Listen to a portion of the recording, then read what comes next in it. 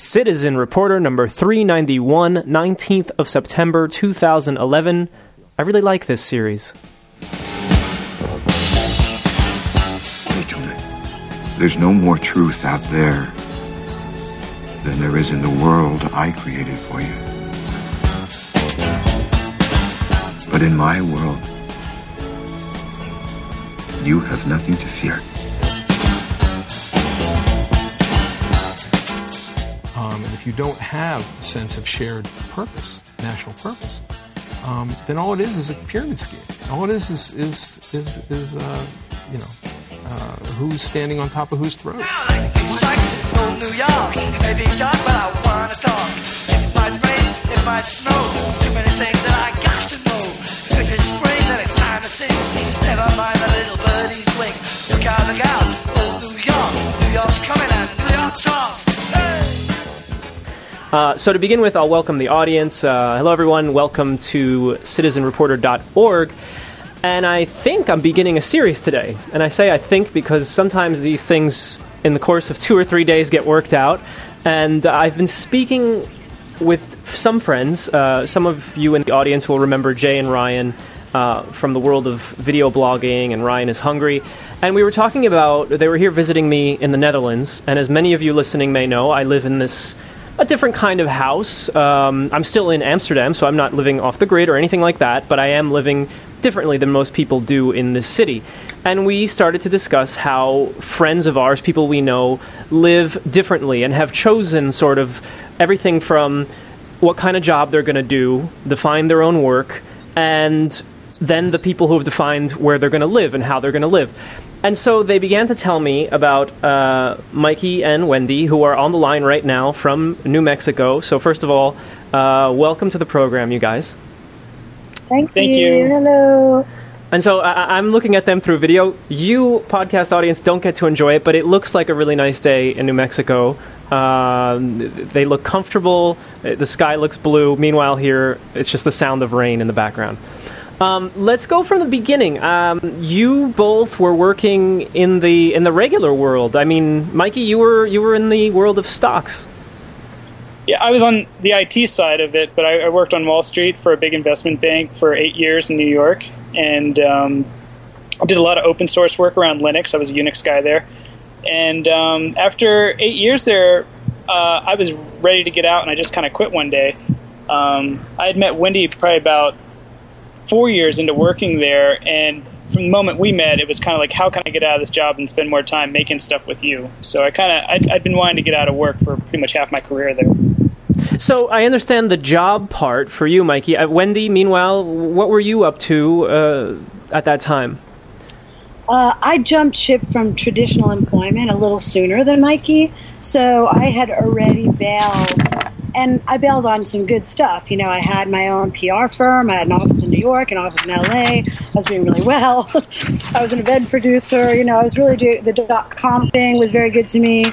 But I had already jumped ship from that. And when Mikey and I got together, I was really working as a conceptual artist. So I had already kind of detached from like the big desire to have a lot of money.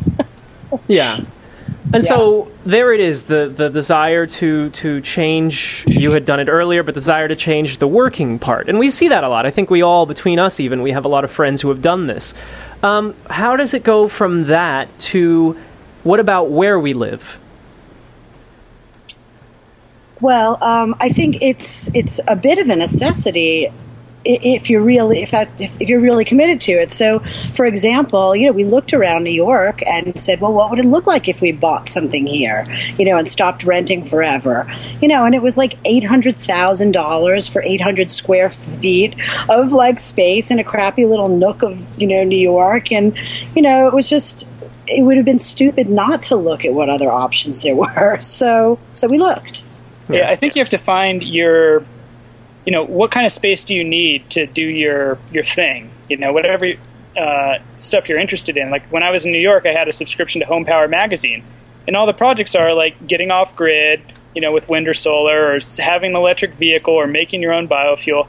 And I was interested in all those things, but it wasn't going to happen in New York. I mean, we were trying to weld in New York from our apartment, and even that was like dragging a welder up 3 flights of stairs to the roof, and all their metal and all your tools, and you're up there for 2 hours, and it starts to rain. You got to bring it all back down, and it was just totally uncomfortable. So we knew we needed a big, like, kind of acre of space to go play. Like, we needed some remote land, not an apartment. We needed a place where we could be really noisy. We couldn't be in a neighborhood. We kind of had some requirements for what we wanted to do next. Yeah. And requirements, go ahead. Well, logically coupled with that is you have to have the time to do those things. So then you have to sort of get the monkey off your back and be like, how do I regain my time and become time rich? So moving to a place that's poor and essentially inexpensive became a really good idea. Poor. So you were specifically looking around at places that were cheap. Low cost to live. Yeah. Yeah, we could afford to buy the place and not have debt, not have to get a job right away. And so that could be anywhere, as far as you were concerned, in the United States? Yeah. Well, we looked around. We looked in Northern California. We looked in Panama, outside of the United States. I think we realized at a point that if we thought too much about this decision, we might never make it.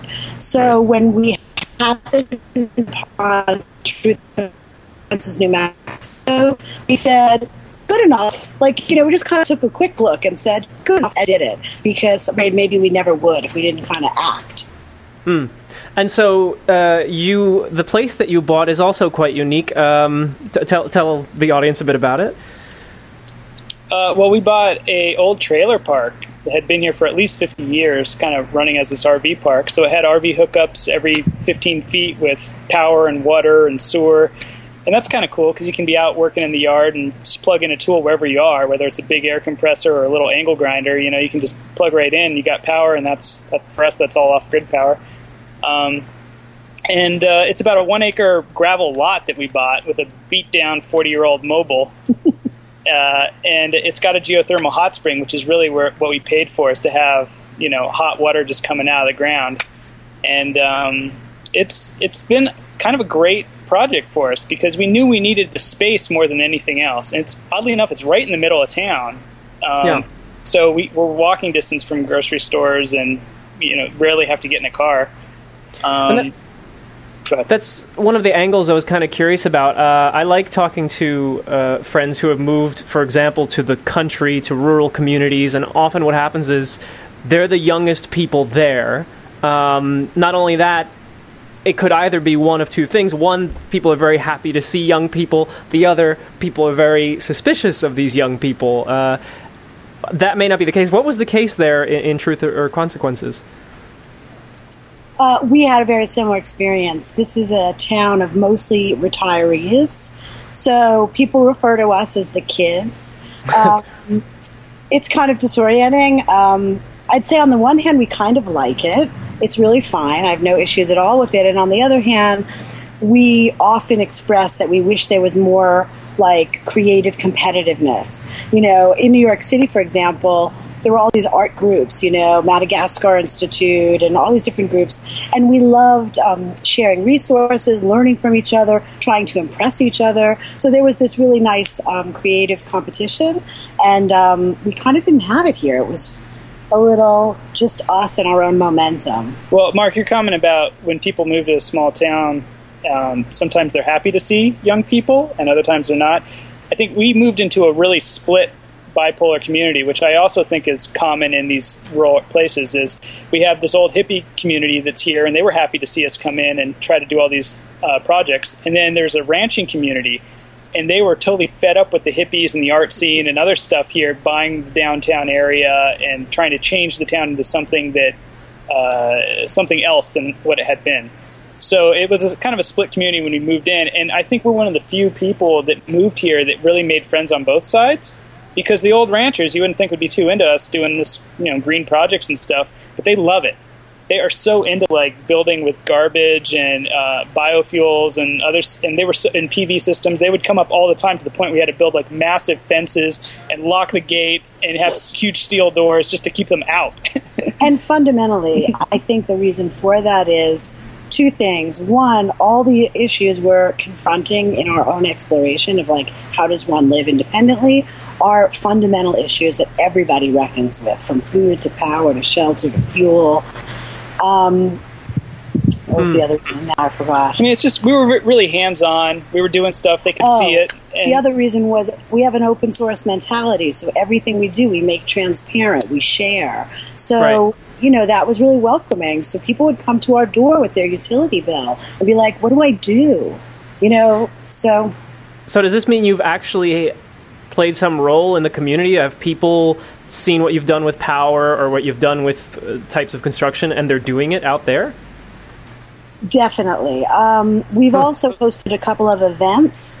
So on the one hand, I think, you know, you can't be around a manically busy couple and not start sweeping, if you know what I mean. So here we are, like, working. We're hyperactive. Plus, we're from New York.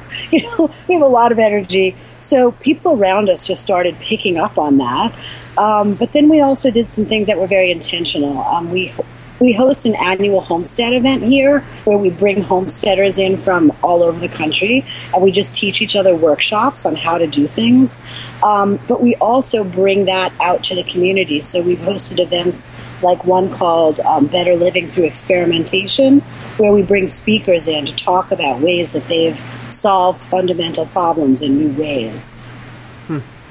And to talk a little bit more about how you're living, what's very interesting is you guys have gotten into areas like construction of the buildings that you've added on to what was already there. Even what goes on inside the house, appliances, food. I mean, there is every area basically of your life seems like you're busy tinkering. Yeah, I think we've kind of taken ownership of anything that we have to deal with on a day-to-day basis. So, like, if the washing machine breaks, we're not going to call the repairman. One, because it's expensive. Two, because the repairmen here aren't that good. So you can call someone out, they could charge you money and not fix it. And three, it's like, I'd rather just try to fix it myself. And if I break it, you know, it was already broken. So so we've kind of taken that. Like, yesterday I was doing my taxes, and I gave them to my accountant just to look over. I said, you know, I'll give you $50 for every 1,000 you can reduce my return.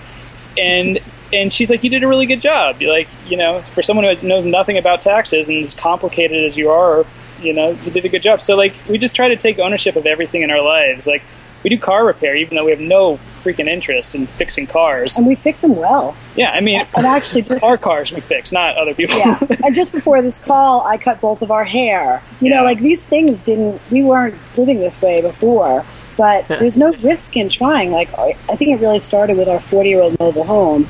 I mean, it was a real piece of shit, and we're looking at it like, what do we do when we first got here? So we're like, well, we can haul it to landfill for like $5,000, or we can learn how to use power tools and just have a go at it. So, you know, we just learned how to use power tools, and we remodeled it, and we put in bamboo floors, and we sheetrocked it, and it's like amazing. It's like the best housing I've ever lived in.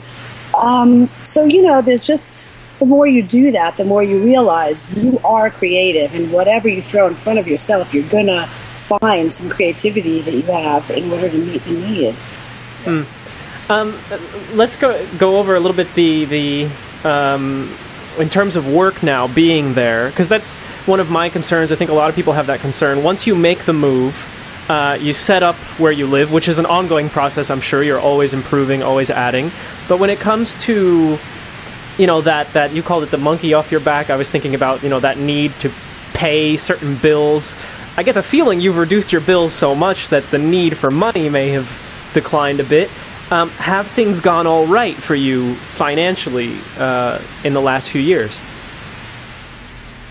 Yeah, I'll start. I think we had some savings when we moved out here, so at least there was some time to get started, to take on some projects and just, you know, buy some essential things and not be worrying about it. I guess it's kind of surprising how much you spend initially to get into kind of a homestead environment. Like, we needed a fence, and I don't know, what do you think a fence would cost for 1 acre, Mark? What would you guess? I have no idea. You know, I saw the door of your fence, and I was thinking, I know it's made of found material or upcycled material, but I would be scared to have to pay for that door, like, if not for making it yourself. Well, we paid for even parts of that, too. But anyway, what is it, 40 grand? I think we're in for almost 40 grand on our fence, you know, and like that's not the kind of thing people are thinking about. I'm going to quit my job and have this free time and do some sort of freelance work or whatever. They're not thinking about the $40,000 fence they're going to have to build. So, you know, there's unexpected expenses. So we've burned through pretty much all of our savings, and now we're kind of living, you know, hand to mouth off consulting gigs and writing gigs and freelance stuff. We have a store that I wish we set up 5 years ago, where we're doing kind of medicinal plants that we've been harvesting locally and selling those online. We have some electronic kits that I've been putting together. I have one out right now which converts, it does a lot of things, but it's a general temperature controller that converts chest freezers into high-efficiency refrigerators, and they can outperform any Energy Star models today. Yep. So those are providing our basic income, and even right now I'm doing some algae consulting to build some custom circuit boards for algae automation so that you can grow algae quickly for biofuel or nutraceutical. So we get a little work, and I think Wendy's got a book deal that's somewhere on the table. So that's enough that we've reduced our costs to the point where we can live off, you know, $20,000 to $30,000 a year and pay all the bills and not acquire any debt. So that's really our goal, like no debt, minimal income, and if we make more some year, that's great, because then the next year we can like focus more on the garden or add some new structure to the property. I think what I'd like to add to that is what's interesting in that is, you know, here we went from like six-figure incomes to $20,000 a year, right? But our quality of life has gone up. So on my six-figure income, I really couldn't have afforded to eat all organic, you know, milk from a farm. In every way, my quality of life has really gone up, and I'm earning less. And I think that's the important equation. But, you know, you have to get off trend. You have to get off, you know, everything under that category of needing new before you really need it, you know, just for style. You have to be willing to, like, garbage pick and remodel furniture. Yeah. But I wouldn't trade it because, you know, what you gain from that process is your own creativity, a great experience, new knowledge. And does it look like, I mean, when you look to the future, I don't mean to speed up our lives, your lives or mine, but when you look to the future, is this going to continue to be a good place for you both? Good question. Yeah, I don't know if we can answer that. Yeah. No, I can't answer that for my own life. That's the hardest part. Yeah. I mean, we're here because we like it here, and we'll stay till we don't like it. You know, if they decide to open up a silver mine next door to us, I think we'd take off. You know, I don't want to live in a place with contaminated water and diesel vehicles driving by. And that's not a risk, is it?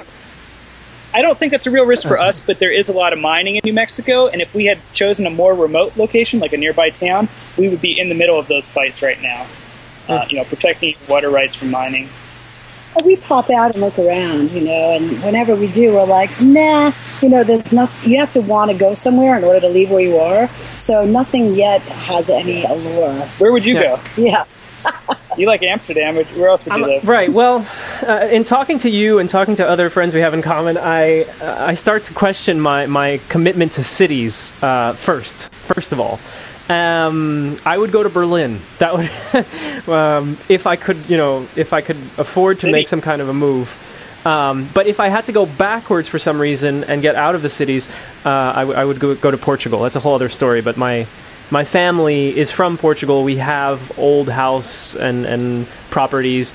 But one of the problems which you had to have faced, and I've seen a bit how you face these problems, would be that when I get there, say I come back to Portugal, to the old farm, I didn't grow up farming.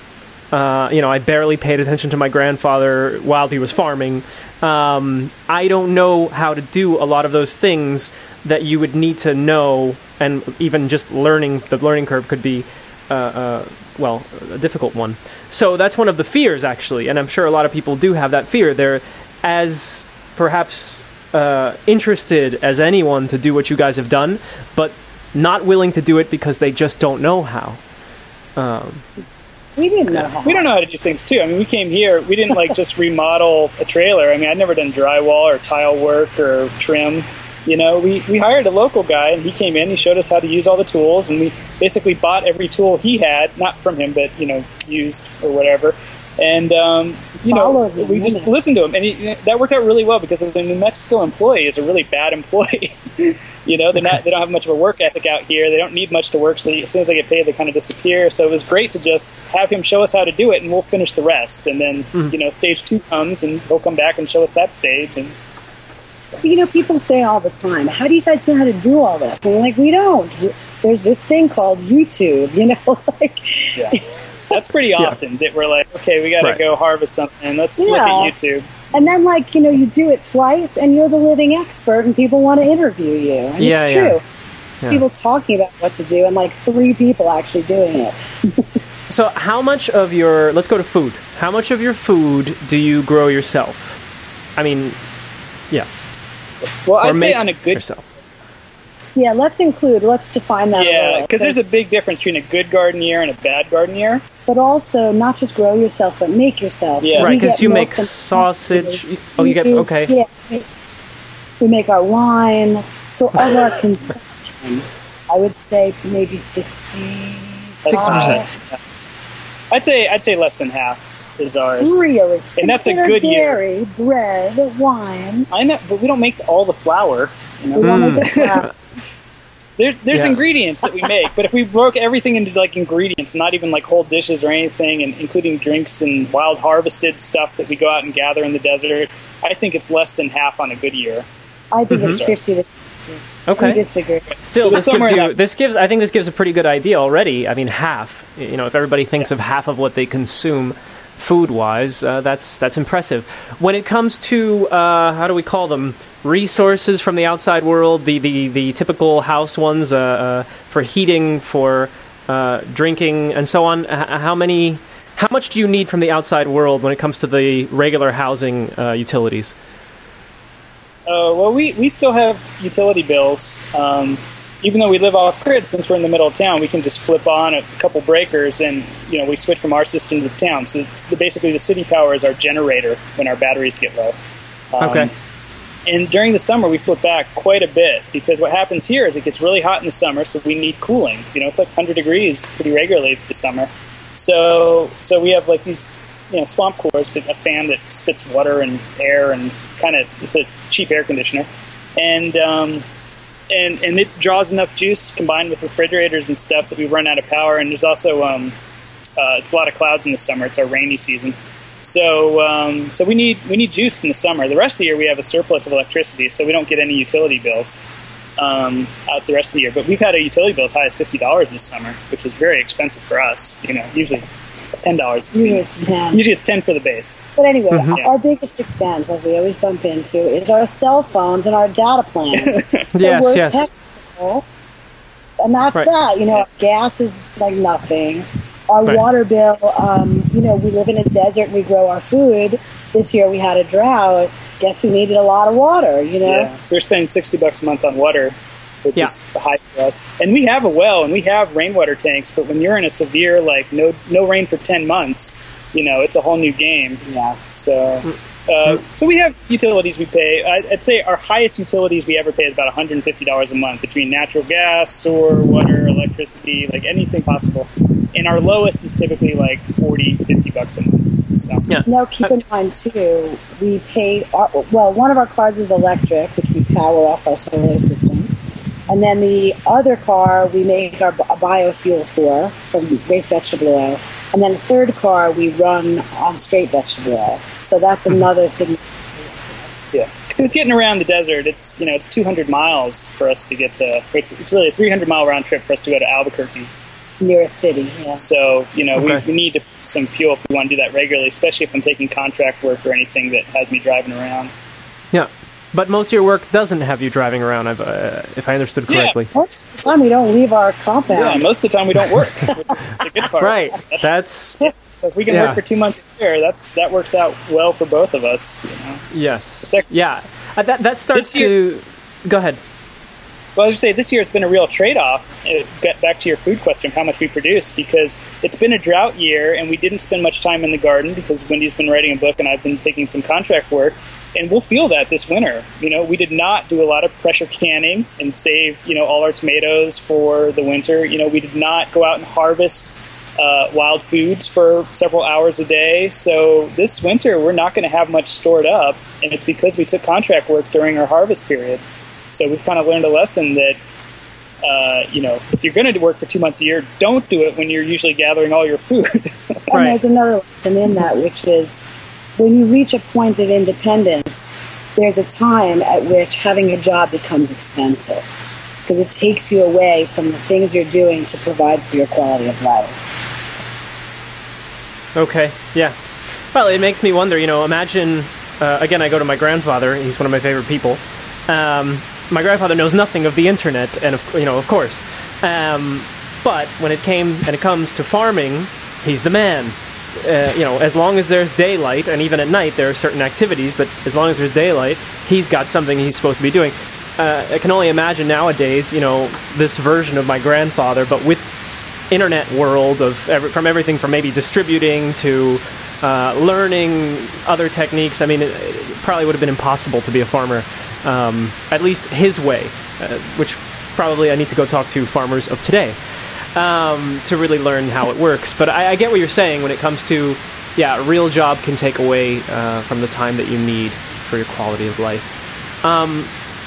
I wanted to ask, and it might be a little too early in the time that you've been there, has there been anyone that was so inspired that they moved in right down the street and, came from New York City and did a little bit of what you're doing? Doesn't have to be from New York. Okay, we have had people move in from New York City to this small town because we were here playing a big role of that. We kind of facilitated their move in ways. Had several people. But we haven't had any copycats come in, which I would love, by the way. We would encourage you to move Please here. Come, yeah. And, start a big garden and see how self-sufficient you can be out here. I would love to see that. But I don't think we've had that happen, have we? We have an influence on the people who are here. A lot of people want to know how to do the things we do. What we have a lot is people writing to us, asking us lots of specific questions. Like, they describe their life, they're in a city, this is my work, this is my debt, this is my arrangement, how do I get out?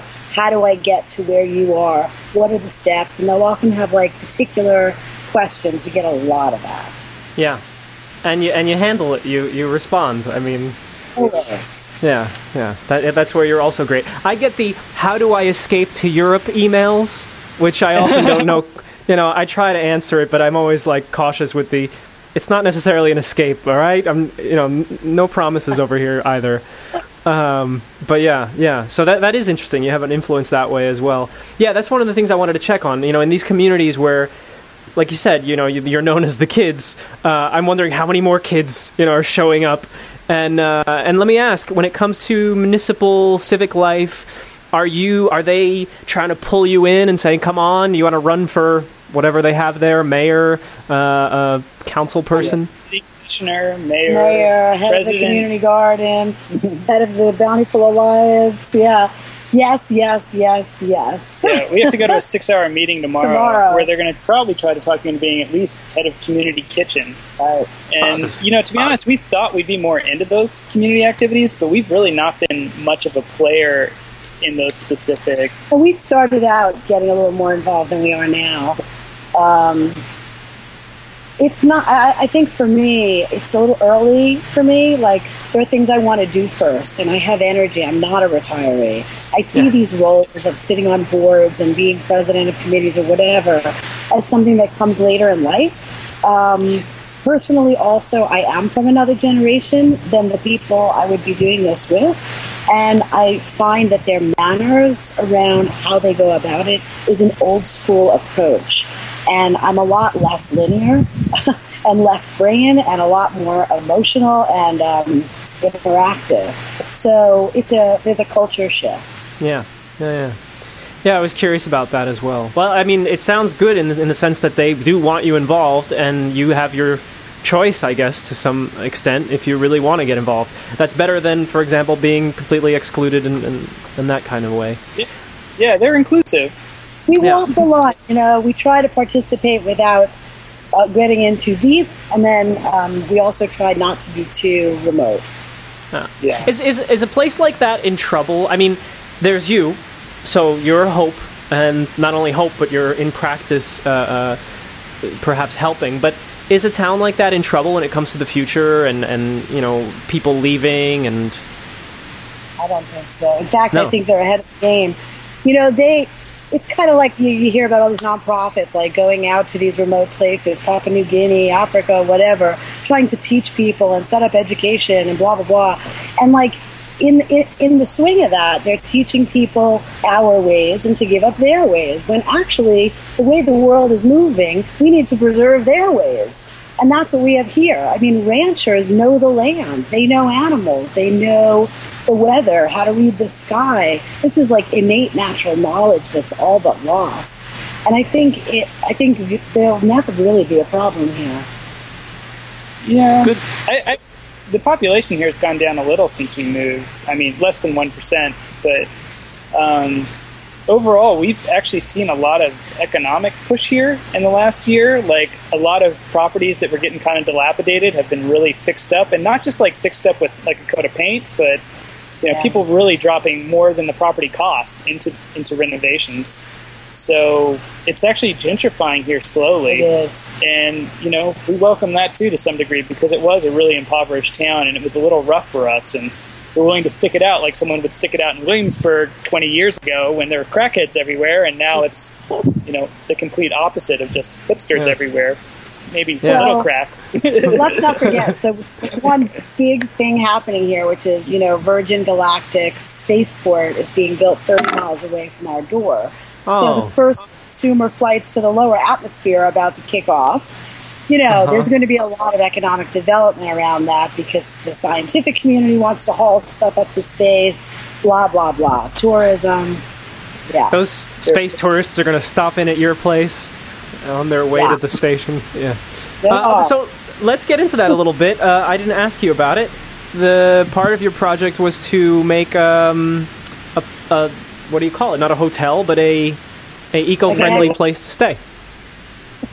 This is my favorite part of these conversations. So, we came in and said, we need to figure out a way to make money, and we left the city, and we thought that'd be really brilliant. And then, when you move to New Mexico, just really know, hordes of people come to visit you, like people who know someone who knows someone who knows you, start calling, and everybody wants to come over. And we realized very quickly, we do not want guests. And the last thing we should do is build an eco lodge. Right. We're not doing that. Yeah. Okay. Just checking on that one. Yeah, I didn't make that connection. I think it's important, like, when people go to Homestead, that they do make some sort of plan for themselves, like what their economic future would be, well, I'm not going to have a job, so I'll work on this project, and that'll make me income in the future. And that was our story for ourselves. We'll build an eco lodge.